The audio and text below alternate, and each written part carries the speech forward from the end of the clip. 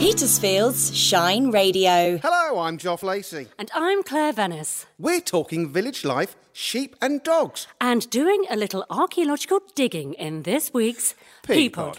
If you love Petersfield... I love the square. The hangers. The open air swimming pool. Lots of fun shops. Then the Peapod loves you. It's just a nice town. Everything Petersfield is in the Peapod with Claire Venice and Geoff Lacey.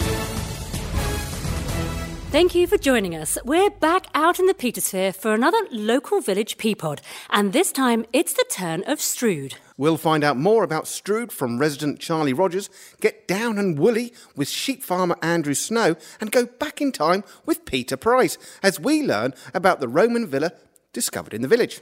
Shine Radio's Kate Fairweather will also join us, as will John Walker with an update on Petersfield's local news, and Susie with a recent wild walk. And we end this week's Peapod with a bit of country music from Lily Garland.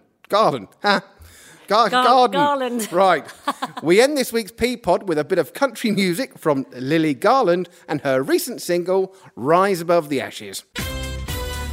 The P stands for Petersfield. Petersfield is special to me. The Peapod.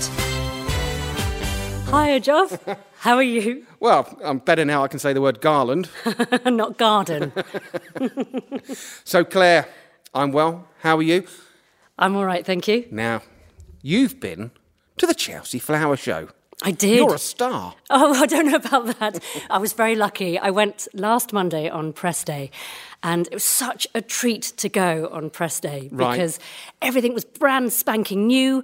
People were excited to show off their gardens and their trade stands.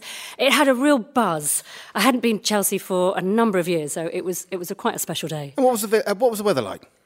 A little iffy. A little iffy on Monday, a bit overcast, not too cold, and it did rain a little bit. But actually, I think for the beginning of Chelsea Flower Show, you don't want it to be scorching hot. No. Because you've got a whole week and the plants need to survive. So actually, I think the rain was, it's not a bad thing. It didn't dampen anyone's spirits, that's for sure. Oh, that's good, that's good. And will you go again? Oh, I'd love to. There was a lot of amazing Hampshire talent there. Right. And that was my reason for going, to meet up and do some interviews.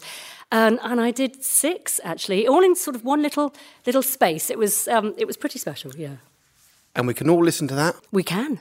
It's a special Growing Together edition from the Chelsea Flower Show. I will listen. Thank you, Geoff. I hope you enjoy it. And how's your week been? Yeah, not too bad. Change your branches at work. So I won't have the worry of going over Harting Hill and trying to dodge deer. Oh, so, okay, that's good. Yeah, so I'm going down in Portsmouth for a while. So it's just straight down the motorway. So not too bad at all. Okay.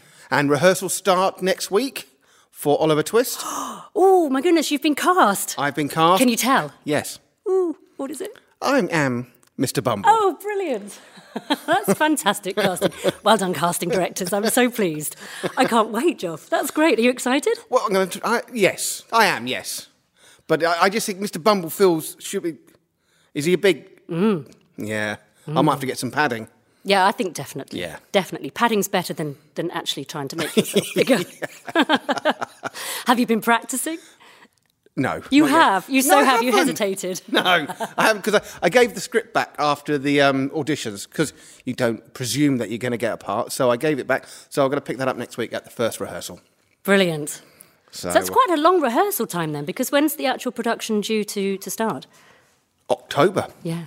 It's the middle of October, and I believe, because I had signed up for the Great South Run, which I'm still going to do. I did wonder.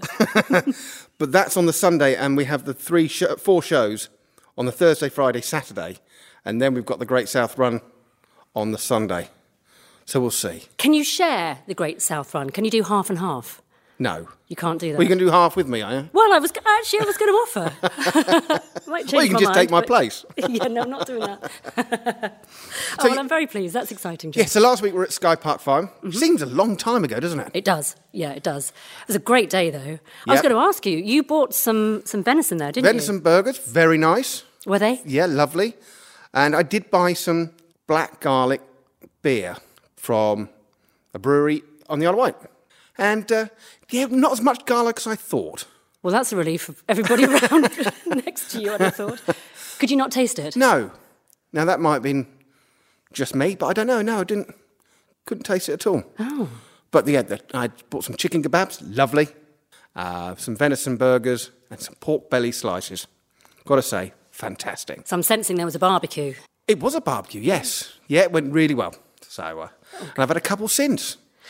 I'll get back into the swing of the barbecues, It's the Claire. season, yeah, it's the season, Joff. And with this weekend coming up, the Jubilee weekend, you know, the weather's supposed to be good, isn't it? Well, it might be too busy to do barbecues because we're down at the square on the Friday, and then we're at the Fete at the Avenue Saturday doing a pea pod. Come down and see us. We'll be there. We'll be from there. 10 o'clock in the morning. We'll all be dressed for the occasion.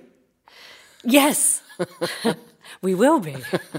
Claire in some 50s outfit, and me in a surprise. Okay. God. Wish me luck. Well, we've come to the village of Strood for another village podcast. So is it Strood or is it Stroud? Well, it's Strood, I think, but we should probably double check. Yes.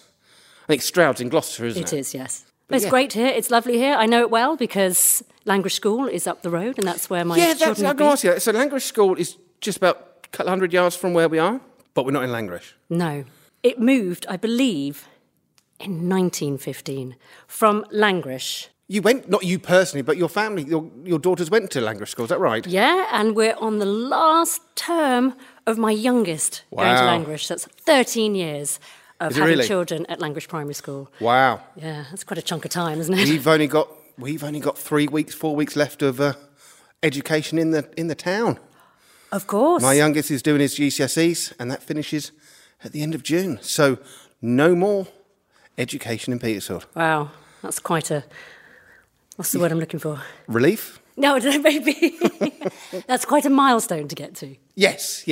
So I'm looking forward to learning more about Strood. Yes, so am I. So, as you know, we love to hear from you. So if you have a story you'd like us to cover or would just like to say hello, please do get in touch. You can call or WhatsApp us on 01730 555 500 or send an email to team@shineradio.uk. Coming up, we speak to Strood resident Charlie Rogers. But first, let's find out what's been going on in the Petersphere from the Petersfield Post's John Walker. Hello, John. How are you? Very well, mate. Sat outside the townhouse on the street. It's lovely. Yes, well, we're meeting on a Saturday morning. We've got a nice glass of orange juice and lemonade. How's the world with you, John? Well, it's all right. It's very sunny. I'm off up to London tonight, so it's all good. So, it's Saturday morning. It's 10:30. And I've got to say, John, the town doesn't look very busy. No, you're exactly right, Joff. And I don't know if this is a sign of the times or it's always been not so busy. I mean, it's pleasant. Don't get me wrong. There's people wandering around, but I just don't see that there's enough of them to keep the town going like this. You know, shops are going to be... I wouldn't say they're struggling, but they would love more people, I'm sure. So it sort of begs the question, is Petersfield a destination for people to go to, even people who live here? Do we actually shop in Petersfield? Yes, have we got the right mix of shops to attract those from outside of the town? I suspect not, and even for people who live in the town. I mean, we were obviously just talking about this with a mother of 2 children, and... You know, there isn't any kids' clothes shops, there isn't any adult clothes shops. There is a few for women, I grant you, but for men certainly there isn't. What is the future for the town centre? You have to sort of ask yourself. I mean, even some of the cafes look empty as we've wandered the town. I mean, certainly it needs a shot in the arm of some sort, whatever that might be, and maybe when the HSBC Bank and the Barclays Bank buildings get relet, that if they're relet to the right people, that could prove the catalyst for a rebirth of the town. Or not so much a rebirth, but perhaps more of a pull for people to come in. So, what's gracing the pages of the Petersfield Post this week? More badly written stories, blurry pictures and dodgy headlines, I think you'll find. Well, obviously the big event is going to be the big thing coming up, the big news, if you like, is the Queen's Platinum Jubilee 4-day party in Petersfield Town Centre, which will be interesting. We've just got to hope that the weather's fine for that. And the town is starting to look festive. The bunting is up all down the high street. Some of the shops are starting to decorate their windows. There's a few balloons floating around. I think it's going to be a big event for everybody in the country, but for Petersfield in particular. But again, 4 days of the festivities is fantastic. It's really good, but maybe the format of that needs to be perhaps looked at again. I don't know. What do you think, Joff?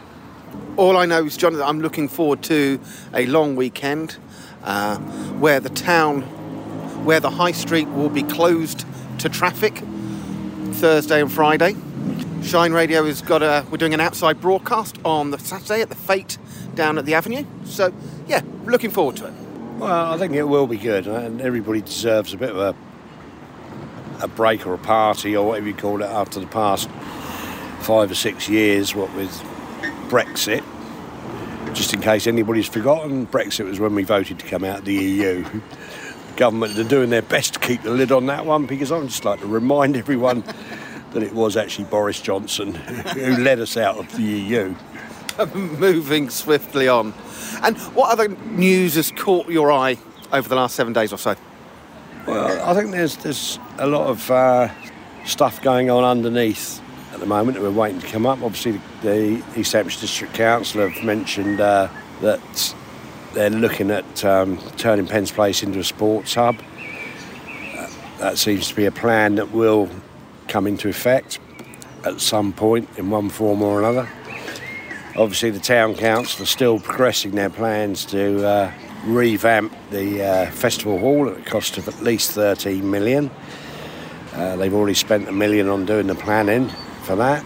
And, those two huge projects seem to be going along. And meanwhile, Sheep Parish Council, quite rightly, have got more important things on their mind, and that's looking after the allotments, which I think is fantastic. It's what council should be doing, not spending loads of money on whatever it is they spend it on. So, Petersfield is going through a bit of a metamorphosis. Now, there's a big word for Saturday morning. Yeah, I think in 10 years' time we probably won't recognise the town again. So it'll be different to what it was when we were growing up. So, there's a lot going on, but not actually much at this minute happening, so I better stop waffling. Well, John, it's been great catching up with you. Hopefully, as you say, the news never stops, and there'll be more great stories which we can catch up on next week. Well, I think the post next week will be a pre-Platinum Jubilee party thing, and the following week will be all the pictures afterwards. And if you do have any pictures, please send them to the Petersfield Post for inclusion. Great stuff, John. You enjoy the weekend, the long 4-day bank holiday weekend, and I'll see you very soon. Look forward to it, Joff. Look forward to it. And the Petersfield Post is out every Wednesday and costs a nice round £1, and it's worth every single penny. So please get one with your weekly shop or subscribe to the digital version. Hello, Charlie. We're stood outside the beautiful new village hall here in Strood, and you've been instrumental in making it happen. How many years has it taken to get this village hall here? Well, Claire, thank you very much for inviting me onto your podcast. It has taken really quite a long time. I mean, our original hall was donated to us at the end of the Second World War, and it sort of became our village hall in the late 40s, early 50s, and a hall management committee started up, and that came out of the WI. And the women did all the work, and the men weren't really allowed to be involved other than to be given menial tasks. And so the hall survived really for 50 years or so. And towards the end of the century, around about 2000, it really was a bit dilapidated. And we'd repaired it, and it couldn't actually be replaced on that site, and repair just wasn't an option. So it was around about then that I became involved in the management committee of this hall. And we had 2 failed lottery attempts to gain funding to build a new one, and both of them were unsuccessful, even though we had a plot of land to put the hall on. And I suppose really the only useful thing I did in those first few years was to demolish the old hall at vast expense, and we had to get rid of an asbestos roof, which was obviously dangerous. And we then set about sort of a task of trying to replace the hall, which has taken now until 2018, when we were lucky enough to be introduced to Carla Holmes, who have planning permission to build houses on this lovely plot of land that we're actually standing on, and I'm looking into the sunshine now for the benefit of your listeners. And we engage with them. And our committee, I'm the chairman of this committee, and there are 10 of us trustees, have worked very hard, I have to say. Me, not so hard, but others have worked extraordinarily hard to enable this to happen. Dave McKinney, one of our trustees, took over temporarily as the chair of the group to coordinate the building and really the liaison with Carla. And here we are, COVID and everything else out of the way. Our hall was handed over to us a year ago, and I turn now to look at it in the sunshine. It's a pretty lovely evening, actually, isn't it, to be out here? It is a lovely evening, yes, and we're standing on this nice bit of newly mown grass too. And this is all part of the hall as well, so I imagine once events really do take off here, you can utilise the outdoor space as well. Claire, yes, indeed we can. And while we sort of let the vegetation sort of sort itself out, really, but there is definitely space here to put a marquee up. And yes, it belonged to the village hall, but it's sort of common ground as well. And we'd be happy for the residents in the locality to use it as well. It's not sort of private land. And I imagine for the community, it must be a very welcome addition to the village. Well, indeed it is. And of course, a lot of people who live here in the village will know the old hall, which had a rather sort of delightful name. It was sort of affectionately known as the Old Tin Hut, because it quite simply was an old tin hut. And it was well used, and so people are delighted to now have another building in the community, but it's obviously modern and more usable and easier to heat, and etc., etc. And here in this development where we're standing, there are 33 new houses, and of course that's brought a lot of new people into the village, a lot of people with young families, so that we have children's parties here, and there's all sorts of dance classes and things that go on here in the hall, so it's very much a hall for the community. And with the Platinum Jubilee taking place this coming weekend, will the hall be used for that as well? Most certainly it will. We have a celebration going on Saturday afternoon, and at a recent count we've had over 100 people who have expressed an interest to come, and we always know that in these events that many more seem to turn up than those who said they're going to come, and weather permitting. But we've got all sorts of events going on. There's going to be a bake-off, so prizes for children and adults making delicious cakes. And I dare say there might be a bar running as well. Of course. So how long have you lived in the village? Claire, I've lived here for 38 years with my family and brought up our children here, who all went to a school locally here, Langrish School, very fine school. And we have moved house once, but only about 100 yards, so very boring, really. We've not moved far at all, but maybe that says a lot about the village of Strood that's kept us here. It's a good location here, actually, not too far away from Petersfield, but it has obviously community and village life here. So for you, with the village hall, which has been a large part of your life for a fair few years, what are you hoping now it's here for it to give to the village? Well, obviously it's a new hall, so we hope it'll stand for many, many years. And it's in such a good location that it really is very, very central. If you look at a bird's eye view of Strood, it really is pretty well plumb in the middle of the village as we're standing in. And it is close to the school, so a lot of the school children and mums and dads walk past it every day. So they can't but notice it. The interest that's been shown already in wanting to hire it for classes, for functions, etc., is just an indication of really what the demand is definitely there for a fully modern functioning hall. And as we're speaking, the parish council are meeting just a few metres behind us, and it's the type of event that is going to happen. And we think that probably also there will be an increase in usage, probably from businesses in Petersfield, wanting to come out for sort of day conference type facilities. Well, I can attest to how great the hall is because a couple of weeks ago I held a children's party here for my youngest and her best friend who had a disco party here. And there were over 30 children all having a wonderful time, dancing around. It's such a large space. They weren't on top of each other at all. It was a good location. And coming from Langrish, where there isn't a central meeting hub at all, there's no village hall, unfortunately, this is a wonderful location. Well, that really is the sort of the joy of it for us, that it's available not only for the residents of Strood, but of course the adjoining villages as well. And I know there are other halls around, but it seems to be that there is a demand for one here. And children's parties, yeah, what a great way to make use of the hall. It was perfect.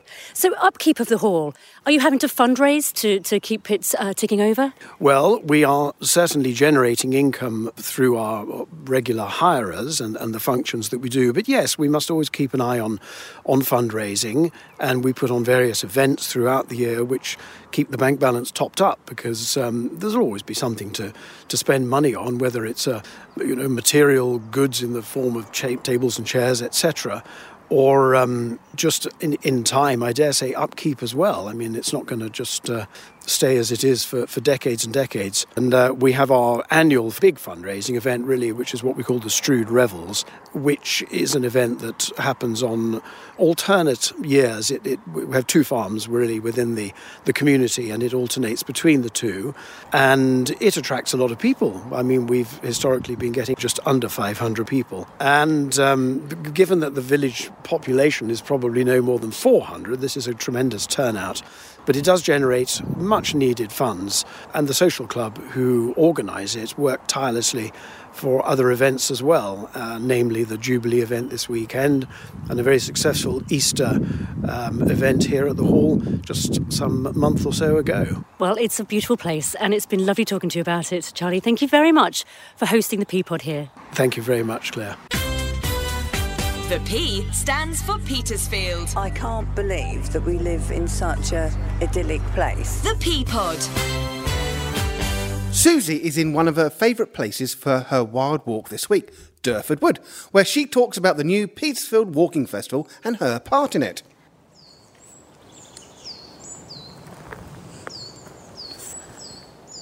I'm in one of my favourite places, Durford Wood, and we're just in a gap where I recorded one of my COVID specials. I felt like I was completely alone in the world, and I'm happy to say that there are still very few walkers, but the ones I meet are generally really pleasant.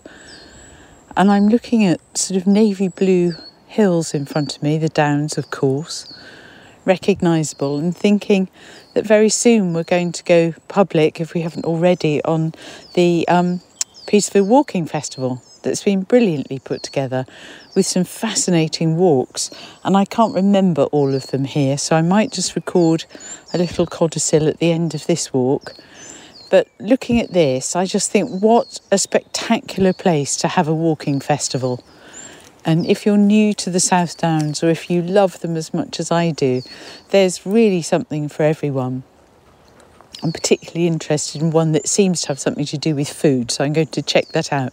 But if you want to know more, there's a whole Facebook page as well as a website. But if you check it out on Facebook, and I know lots of you who listen are also on Petersfield Pulse, so I'll try and share something on that.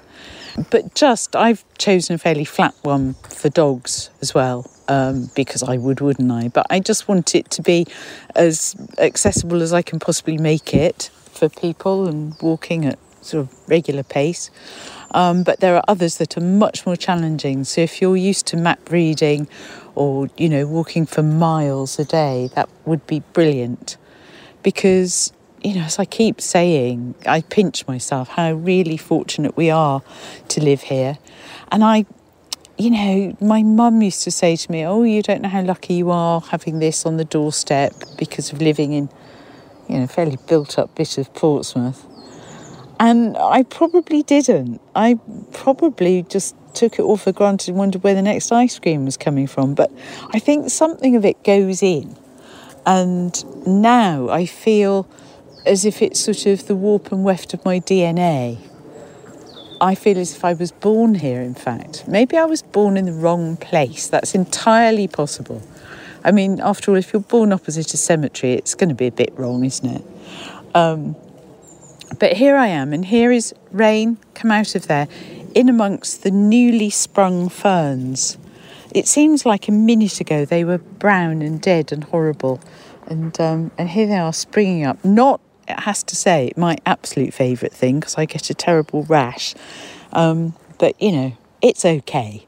And the honeysuckle's out, and, well, what a view. The sun has just shafted down, so the navy blue hills are suddenly entirely lit with there's like a chalky field and bobbled navy blue, possibly trees at this range, but I want to say hedges, because they don't look that tall. Ooh, maybe you heard it. That was a huge bumblebee.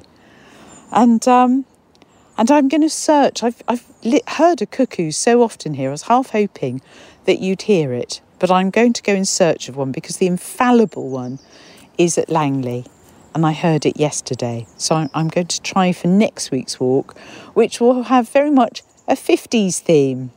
But anyway, I'll finish this off at home and be able to give you a few more details.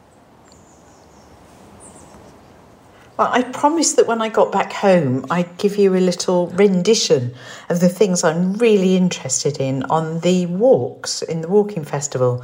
So you won't be at all surprised to hear that we have many wonderful vineyards that attract me, and also foraging, being taken round and shown nature's larder.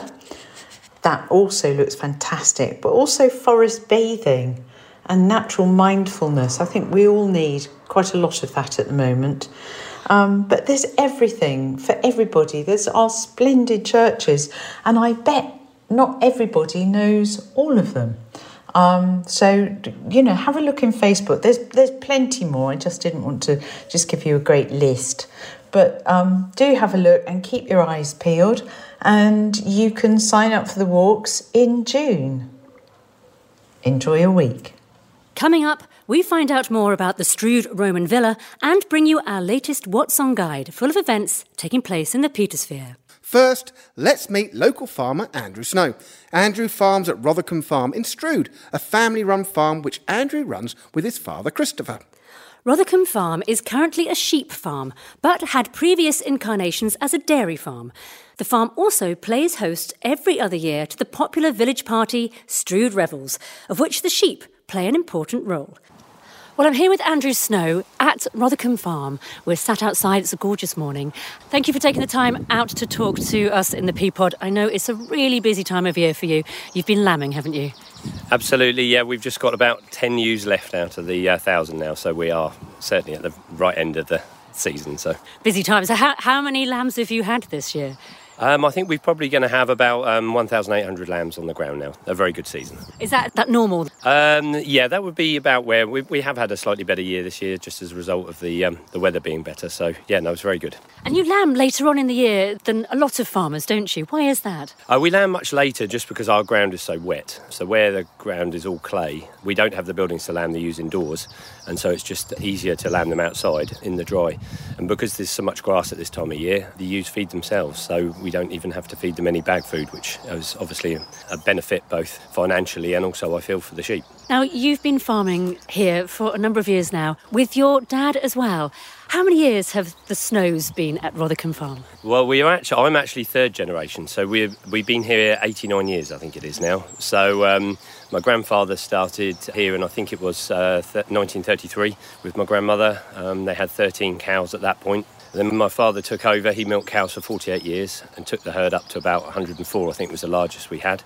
But as dairy's been nowadays, it's not really viable for sort of these smaller farms, and we were as big as we could be. So I decided to switch with Harrod into sheep, and we started with 20 in 2003 when we first got together, and lifted the flock up to the current levels of sort of 1,100, 1,200 ewes. So it seems to work very nice. It was a bit nerve-wracking when we first went into it, because I thought I'm sort of changing what generationally has been done here for a long time, but it's been the right decision. That's quite an increase of sheep over the last few years. Do you think you'll increase further, or do you think you're at capacity now? We could go bigger because we don't need the shed space. It's just needing the acres to put them on. So providing we could get more acres, we could go bigger.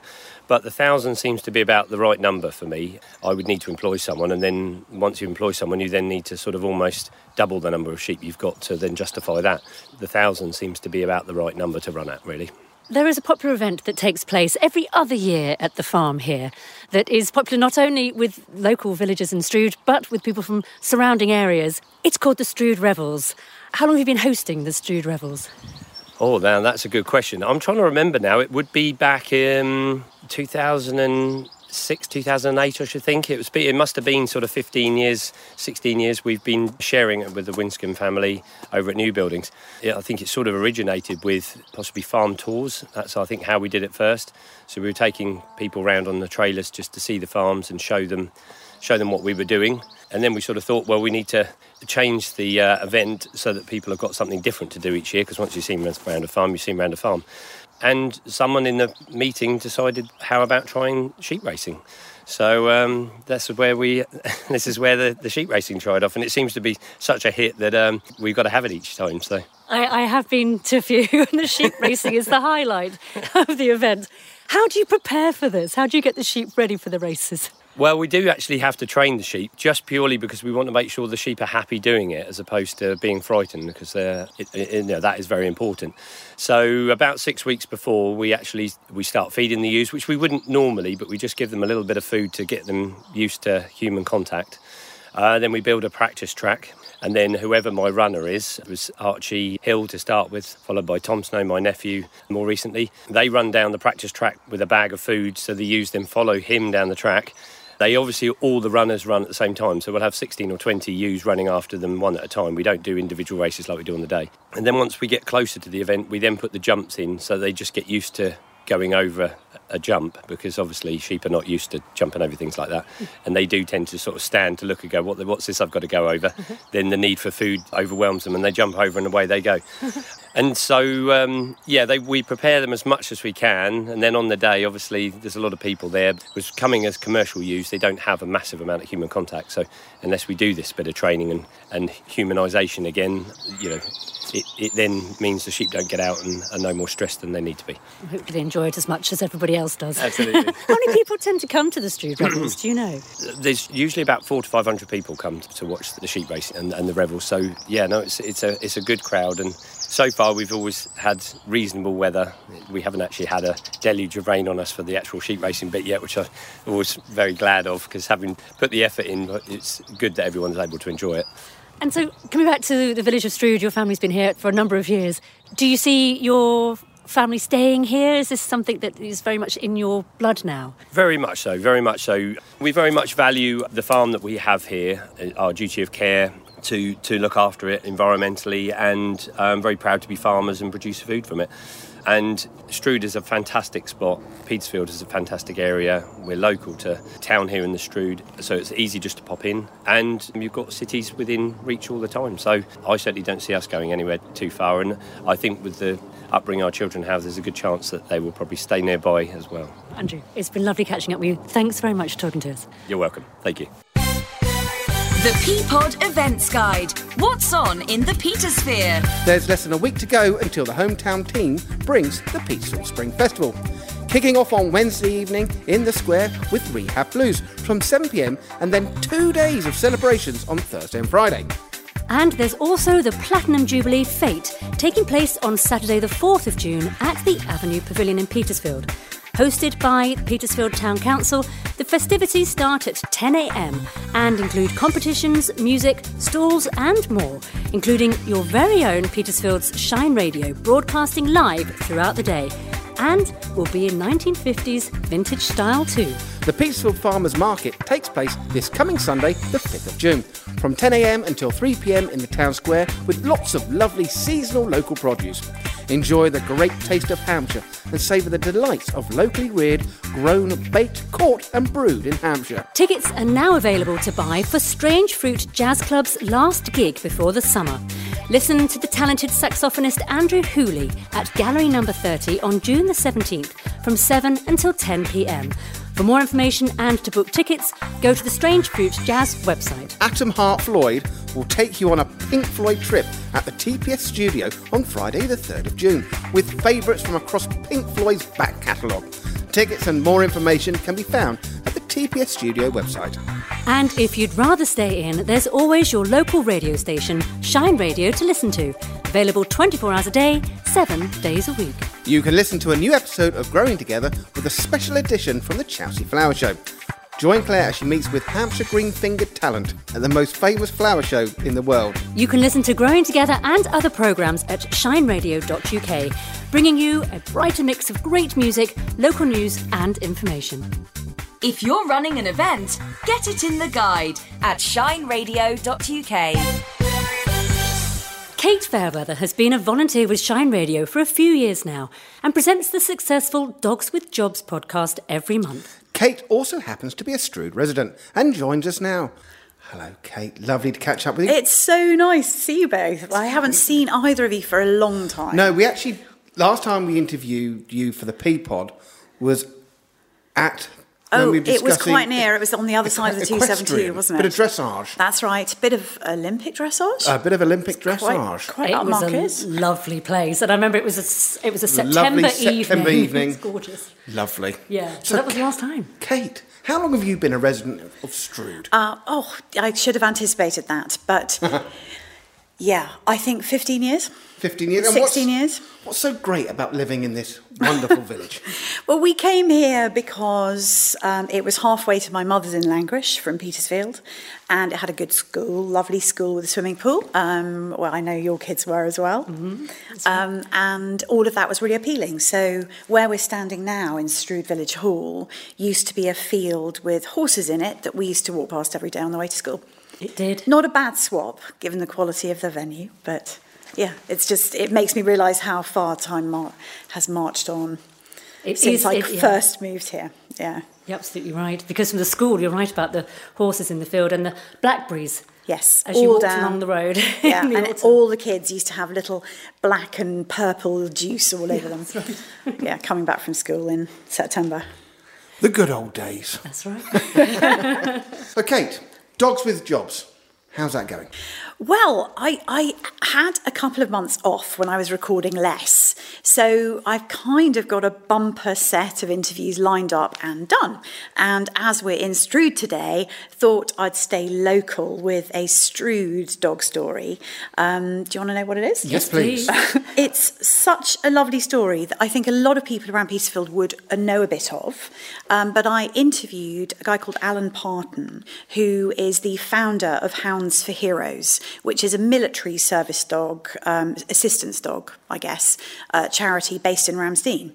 And for the aforementioned 15 years, I've been walking past the place 3 times a week with my dog, wondering what went on inside. And so it was quite a pleasure to go into the Hounds for Heroes training centre and speak to Alan and hear his amazing story, really. He came back from the Gulf War in the early 90s with a terrible head injury that put him in hospital for 5 years. And when he came out of hospital, he was, unable to speak, very damaged, really. And he tells this rather affecting story about how he accidentally acquired an assistance dog who went on to become a really famous assistance dog called Endel that you may have heard of. There was even a children's book published with Endel as the hero about a month ago, I think. So I was hearing that story, but also Alan was introducing me to E.T., which stands for Endel the Third, which is his third assistance dog. So there's this whole kind of 3 generations of assistance dogs. And the interview is a great one, do tune in. But it's amazing when you think that he couldn't actually speak when the first assistance dog came into his life. And now he's a great ambassador for assistance dogs. And it's quite a niche charity as well. There are lots of different kinds of assistance dogs. I've interviewed guide dogs and autism assistance dogs and all sorts on Dogs with Jobs. But this one is military. So when I was sitting in his office chatting to him, he had on a whiteboard on the wall a list of all the different squadrons of puppies.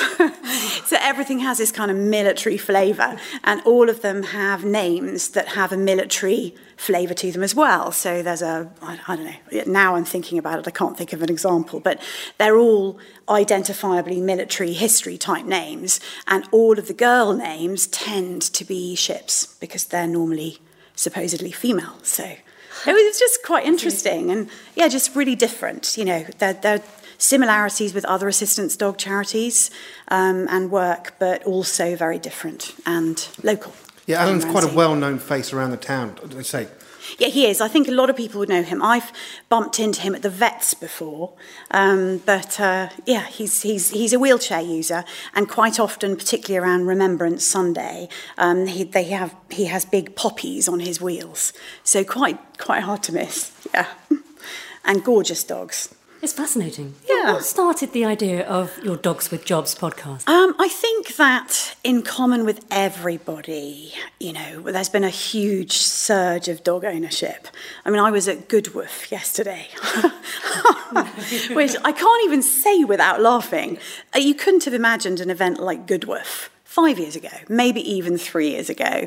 And here we are all mad about dogs. But while there's a huge amount out there about dog training and dog psychology and dog behaviour, and there are programmes on dog grooming and dog haircuts, there's nothing about working dogs.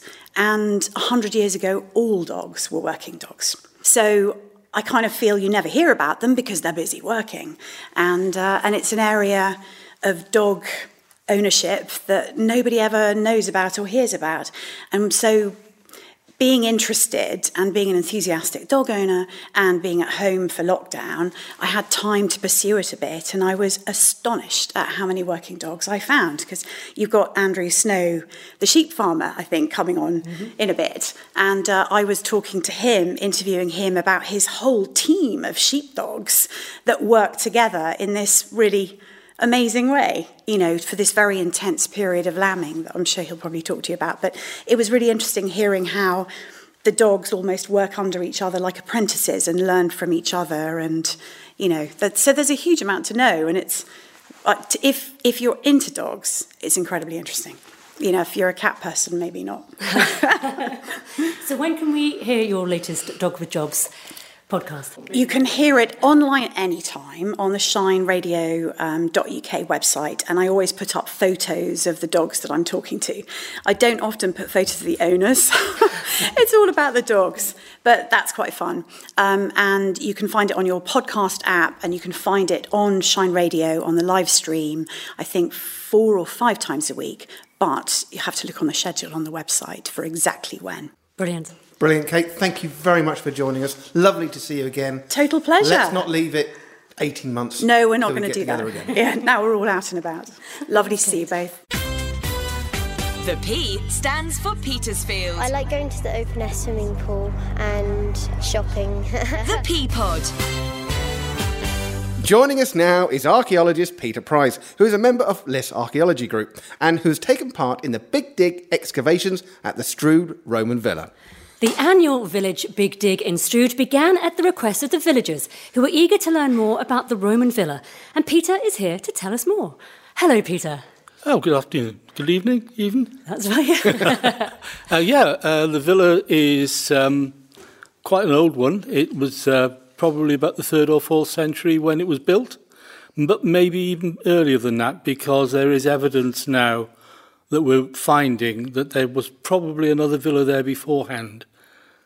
So the villa itself is in fields just not far from here, and it was first excavated by the boys of Bedale School with their classics master in the 1900s. And they found over a series of years, enough to show us the entire villa itself. It's a courtyard villa, so it's a villa. It's got walls all around a central area, and then it has gates at the front. And the building itself, well, if you can imagine Petersfield Church, about that size and about that high as well. So a very substantial building in the surrounding area, but also surrounded by other Roman buildings as well, because there's one nearby at Ridgehanger Lane. There's another one just up the road, just where you mentioned at Langrish. And there's also earlier material, probably Iron Age or late Iron Age. Mustercombe Copse, for example, has got lots of banks and ditches, which are probably part of some kind of defence system that was part of the Iron Age. So there's a lot here. It must be very exciting to work on a dig such as this. Yeah, the first person in 2,000 years to touch an object never ceases to go with me. And even if it's just a shard of pottery, it's still inevitable that you go, wow, that's a moment. Yeah, absolutely. What has been discovered in the Roman villa then?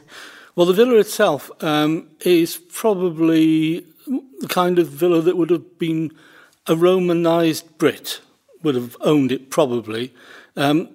Its actual function is a question of debate.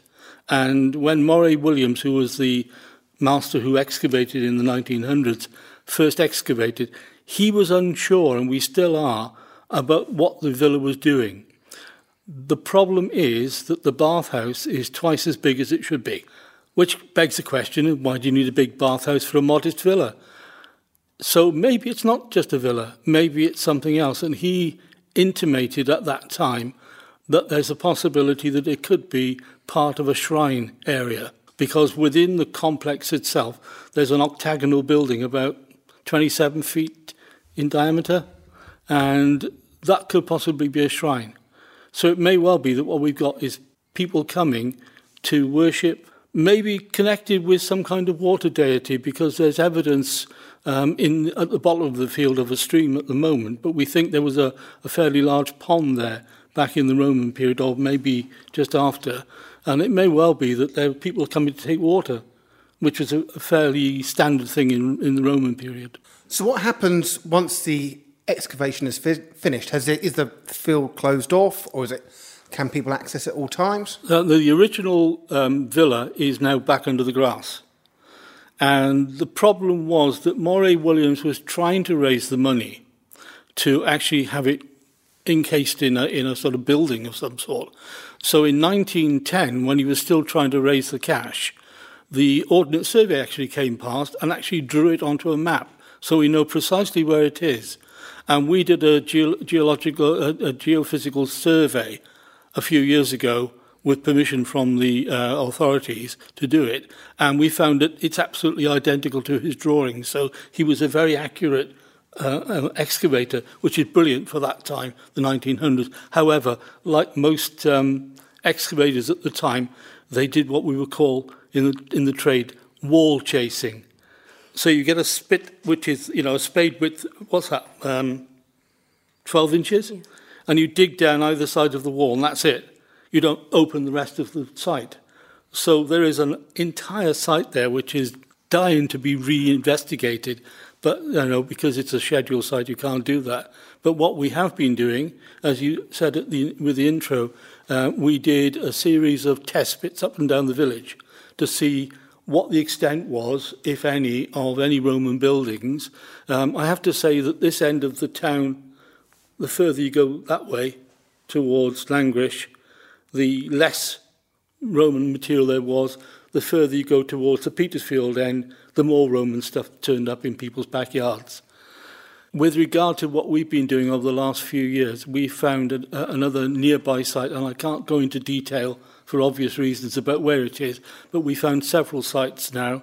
We've excavated, and to answer your question, the site is still open at the moment, but we cover it every year. And then we will reopen it in the next couple of weeks, in fact. And then we'll go back into it and have a final look at that, and then it will be covered over permanently. Because the farmer wants his field back, he wants his grazing, Andy Snow, you mentioned early, Andy runs his sheep on that particular field, so we have to be very careful of what he's doing there. So the big dig takes place between the 2nd and the 31st of July. How many people will come along to join in with the dig? We usually have about 18, 20 people per day coming along. And can anyone come along, or do you have to sign up for it? No, you have to be a member for obvious reasons. We have a fairly large insurance, so you have to be insured in case someone sticks a pick through your foot, or, any other sort of accidents. Therefore, you have to be a member of Liss Archaeology to do so. And once you've paid your subscription, that's okay. You can come along, provided you fill a few other things like we have a minimum age of 18. The problem with that is that anyone under 18 can come, but they have to bring their parents with them. I was just to say, because my son, my youngest, wants to go into archaeology. So, he's got loads of magazines. It's something I think he's really quite passionate about. So he is only 16. He's 16? Yeah. Our problem is that we've had problems before with younger people. It's not the fact that they've caused any problems as such. It's just that it's very difficult to supervise. That's why we have a minimum age of 18 now. So what's the most exciting thing that you've discovered in one of these digs there? One of the very first digs that I was on, can I go back to 1972? Yes. I found a gold earring. Did you? Yeah, from a Roman site. I was digging a Roman a Roman fortress, and part of a town in South Wales called Usk. And it turned out to be a very interesting one because I thought it was an earring. And in fact, it was sort of shaped like, those things that ladies carry around in their gardens and they put their hollyhocks in, like a sort of half-moon shape with a basket. It was a gold version of that, a tiny, tiny thing. And it turned out to be what you apply to a plait. So you sort of integrated into a plait. So whether it was a gentleman that was wearing it or a lady, this is a Roman fortress, so more likely to be a bloke, I would think. That was exciting because that was the only gold I've ever discovered. I am the most unlucky archaeologist. I have been to many places where I have taken people on tours, and I've said, if you look over there, you'll probably, have a look and see if you can see some Roman coins. And they come back with Roman coins. Have I ever found any? No. Peter, thank you very much for joining us this evening. It's been really, really interesting. You're thank you very much. very welcome. And so we come to the end of this week's Strood Village Peapod. Thank you for joining us. Thanks also to our guests, Charlie Rogers, Andrew Snow, Kate Fairweather, Peter Price, John Walker and Susie Wilde, as well as to the wonderful volunteers at Shine Radio who support the show and help to put it together. This week's music comes from country singer Lily Garland and her recent song, Rise Above the Ashes. So from Joff and I this week, bye!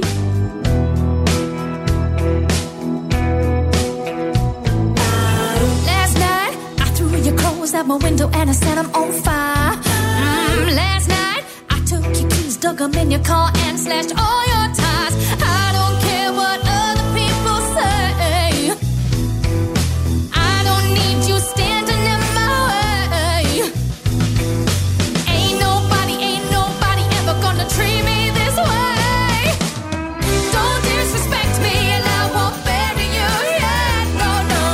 I look like an angel, but I got the dark side in my head. I've been there, I've done that. If you set a light to the wings upon my back, I'll rise above the ashes and let them fall over you.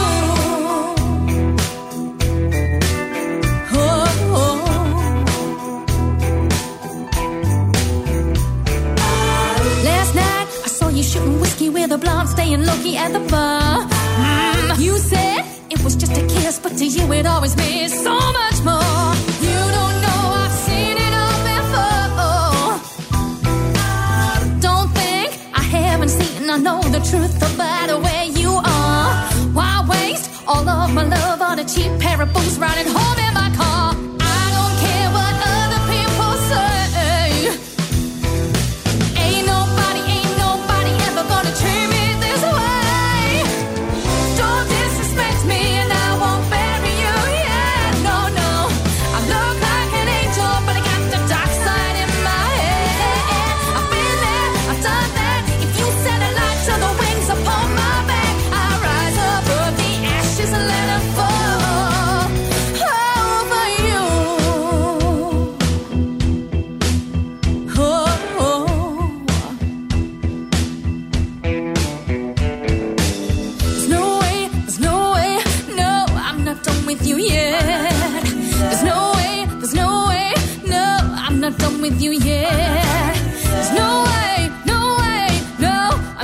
with you yet. There's no way, there's no way, there's no way I'm not done with you yet.